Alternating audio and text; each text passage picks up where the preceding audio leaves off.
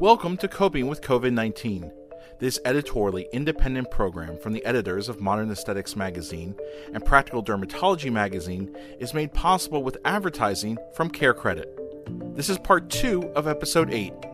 Wendy Lewis and Drs. Anthony Yoon and Jason Bloom discuss when and how aesthetic practices will reopen and what normal may look like in the post-COVID-19 world.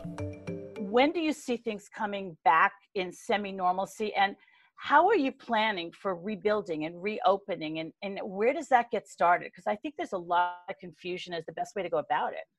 I think, honestly, we don't really know. I mean, right now, I would say on a very, very optimistic level. And I think it also depends on the area, on an optimistic level. I certainly think that hopefully things will be, the term back to normal is like, that's out the window. But I certainly think maybe hopefully by the beginning of June, I'm hoping things to be kind of maybe opened my office at that time, starting to see patients. But again, I do a lot of rhinoplasty and nasal surgery, and that's a very aerosolizing procedure. Are things going to be, different? Are we going to require testing prior to surgery? I certainly think that is a distinct possibility. But I can just add one thing in particular, that we were talking about this. We had a Zoom happy hour office meeting on a week ago, and we were just talking about how we foresee things. And I said, everyone's been out of work for a while now, right? And now people are going to actually be wanting to get to work and actually making money. And so potentially opening my office for extended hours and have more after work hours. Maybe it's a weekend that somebody who wants to be in work, they can't have that same downtime and take off in the middle of the day to come see us. Now they maybe come in on a weekend day or after work in order to be there for them if they need that. Something that I have been thinking about the last few days, especially as here in Detroit, the hospital I work out of, the numbers seem to finally be starting to drop a bit. And just like Jason said, I don't think we quite know yet. Some of this is going to be up to our elected officials of what they allow to open up. My thoughts, so I do all types of cosmetic from face down to tummy tucks and stuff. And my guess is that right now, we do a lot of injections, but my thought is that my employees will be pretty hesitant to get back into people's faces for a while. And I think it really is going to come down to a couple of things. The first thing is testing. Are we going to have widespread testing so that we know whether somebody is IgG positive, whether they've got antibodies to the virus? Because we do know that they're asymptomatic carriers. And just because somebody doesn't have a fever doesn't mean that they don't have coronavirus, COVID, and can spread it. So that's going to be a big thing. Obviously vaccines, but it doesn't sound like that's going to be happening for at minimum, 6 months, if not a year. So that's the other thing. And so there's a thought of maybe starting out doing surgery where we're going to be very controlled, and more body surgeries where everything is fairly well controlled. But yeah, that's the challenge. And I think when you look at practices and cash flow, this being mainly to practitioners, when you've got a complete stoppage of your cash flow, what would you start out with? Ideally not with the low paying procedures, but hey, let's get some money back in the coffers to start paying our employees again. So that's kind of what I'm looking at initially. I think it also comes down to PPE. At that point, a month, 2 months from now, when we open up, are we going to have N95 masks to be able to use? Or are they still going to be really needed for our healthcare workers in the hospitals? All of that is still up in the air. Jason?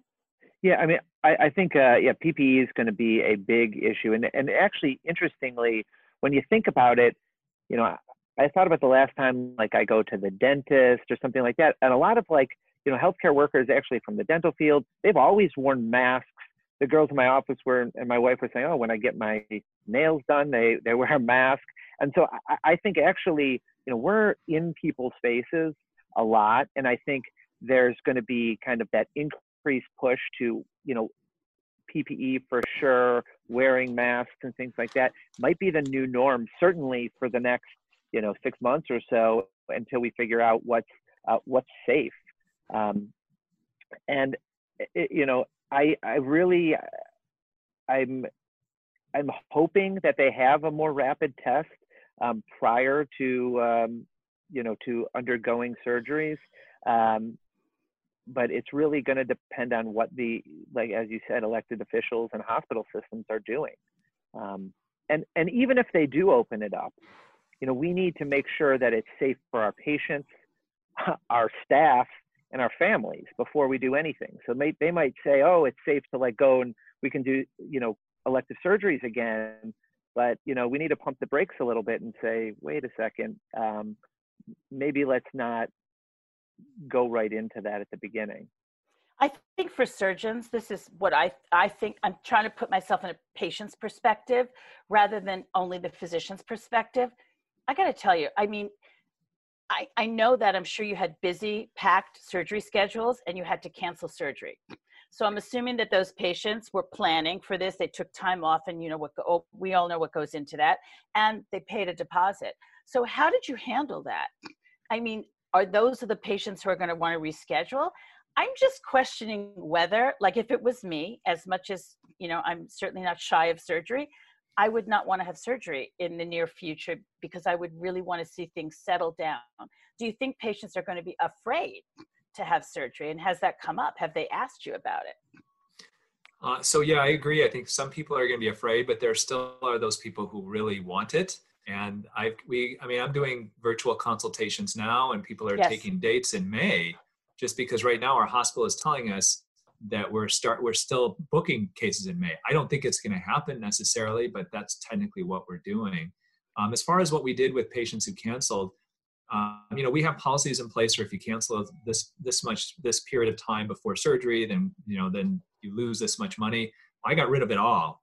And if you cancel your surgery, I give all your money back, like the surgery deposit, everything. Because the last thing that I want to do is when we're in a pandemic and people are losing their jobs is to try to keep $500 of money that they paid expecting that they're going to get surgery and not. So all of that, basically, we just paid everything back because I just think it's the right thing to do.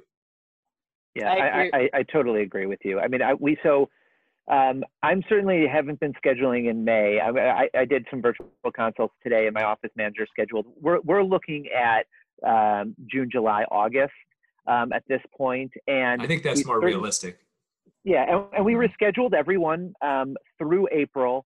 We have also put all the patients in May on notice that if you feel like you want to reschedule, you can go ahead and do that, just to have a better sense of where we're going to know. But I said, we might be moving you, certainly. And then regarding the fee, yes, certainly. I don't have patients pay in full until a month prior, but there is a deposit. Now we have most people have rescheduled. I would say over 80% of the patients have rescheduled.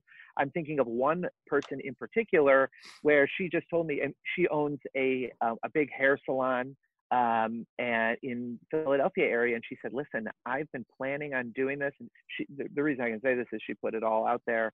And she said, I've been planning on doing this for a long time, and now I have weddings that have been pushed back, a lot of things, and I don't think I'm going to be able to do it this year. And she had been saving up for this.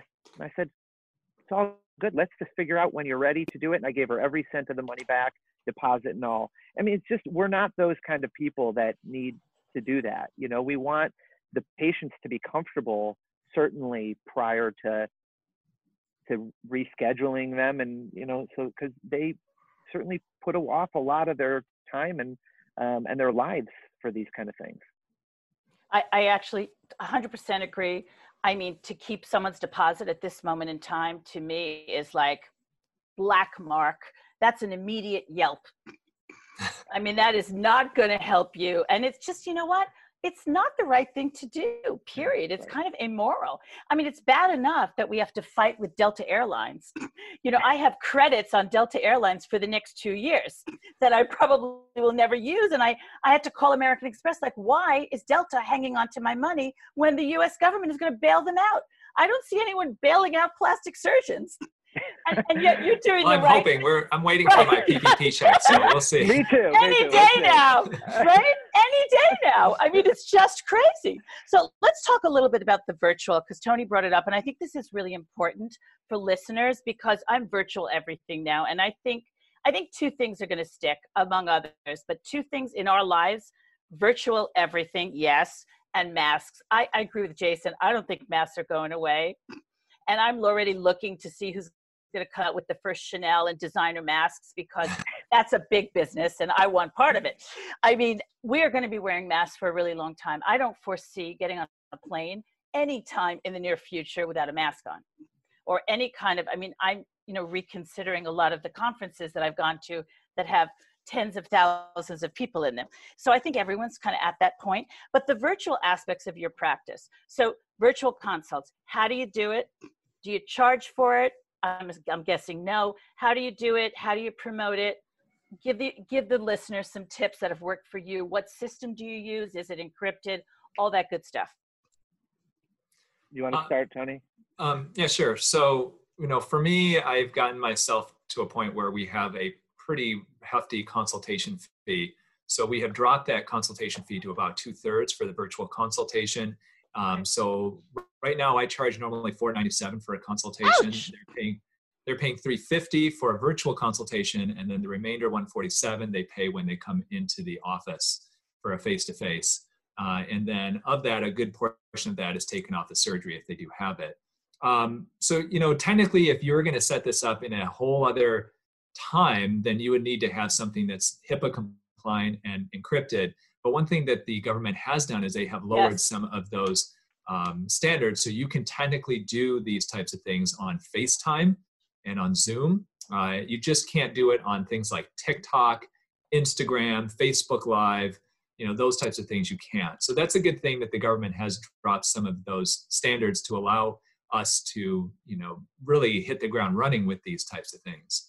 What we've done basically is look at who's been booked for consultations and offer this as an option for them to get in early, to talk with me. And then what we've told all of them is, look, if you do this online consultation or this virtual consultation, we will give you first crack. We're going to move you up to the front of the line for coming into the office and scheduling your surgery. So our first priority are those patients who've been rescheduled, their surgery has been rescheduled, and then would be the patients who've done the virtual consultations. Because part of it, honestly, I don't think I would do it if it was for free, because what I'm looking for is it's getting a little bit of cash flow in the office. I've got 9 employees and I have not laid any of them off. I'm still paying them because I don't want them to have to go through the difficulties of unemployment. And so for me, any type of money that comes in right now is a blessing to help me pay for my employees. Now I haven't paid myself, but that's a different story. And I'm a plastic surgeon. I'm fine. But that has been definitely helpful. Yeah. So for me, it's a little bit of a different story. So and I'm sure you've been doing this too. I've been doing virtual consults for well over a year because I have, approximately a handful of patients, probably about 5 a month that fly in for surgery, mainly noses, primary rhinoplasties. Certainly I can figure out what's going on. I see those patients the day before surgery in my office just to verify what I have seen virtually. And then they stay for usually 5 to 8 days and they fly back. So I've had this system set up for doing virtual consults. I actually have never charged for them. I usually do them on off hours before. So I was doing them, after I put my kids to sleep, I would do a virtual consult using mainly Zoom. And now there's another platform, Doxy.me, that has been pretty good for doing this. And it's good. And also through Doxy, they can send you photos that you can evaluate. I usually ask them to send me photos prior so that I can look at the pictures, and then when I meet them virtually, kind of verifying some of the things I've seen.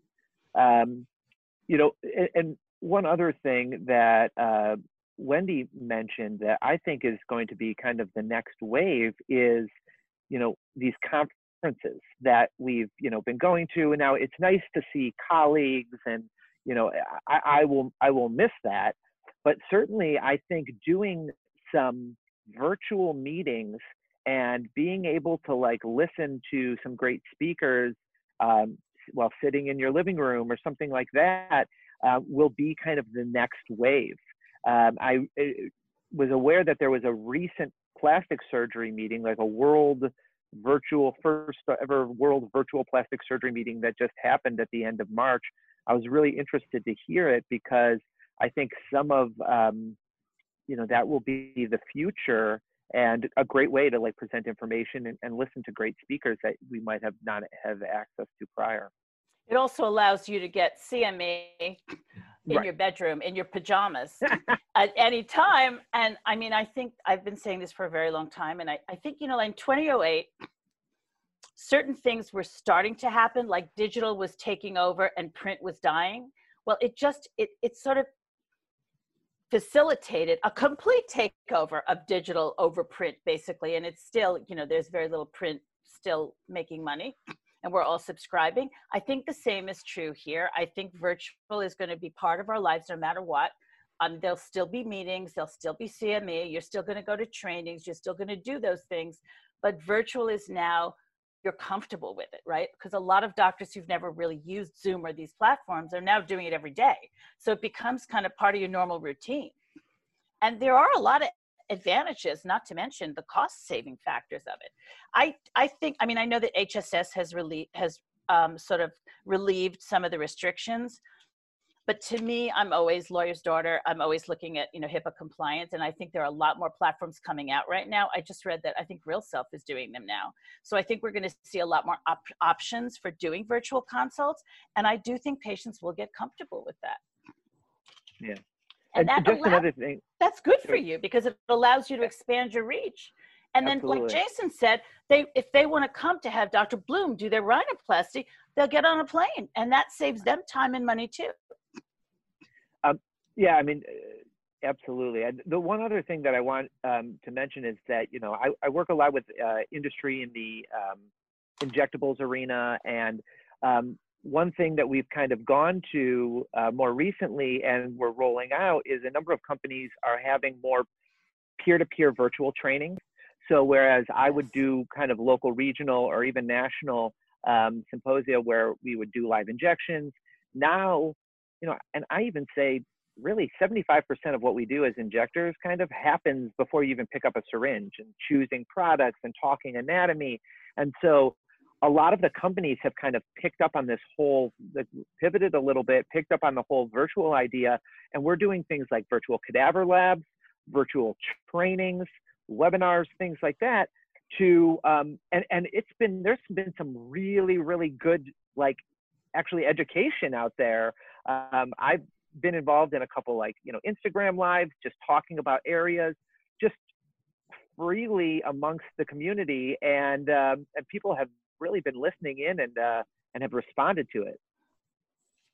Yeah, I do want to commend all of the companies. Our vendors are really doing a lot to send a lot of information out there and courses, and I've actually forwarded a lot of these to my employees. And while they're sitting at home, I said, look, this is a good time.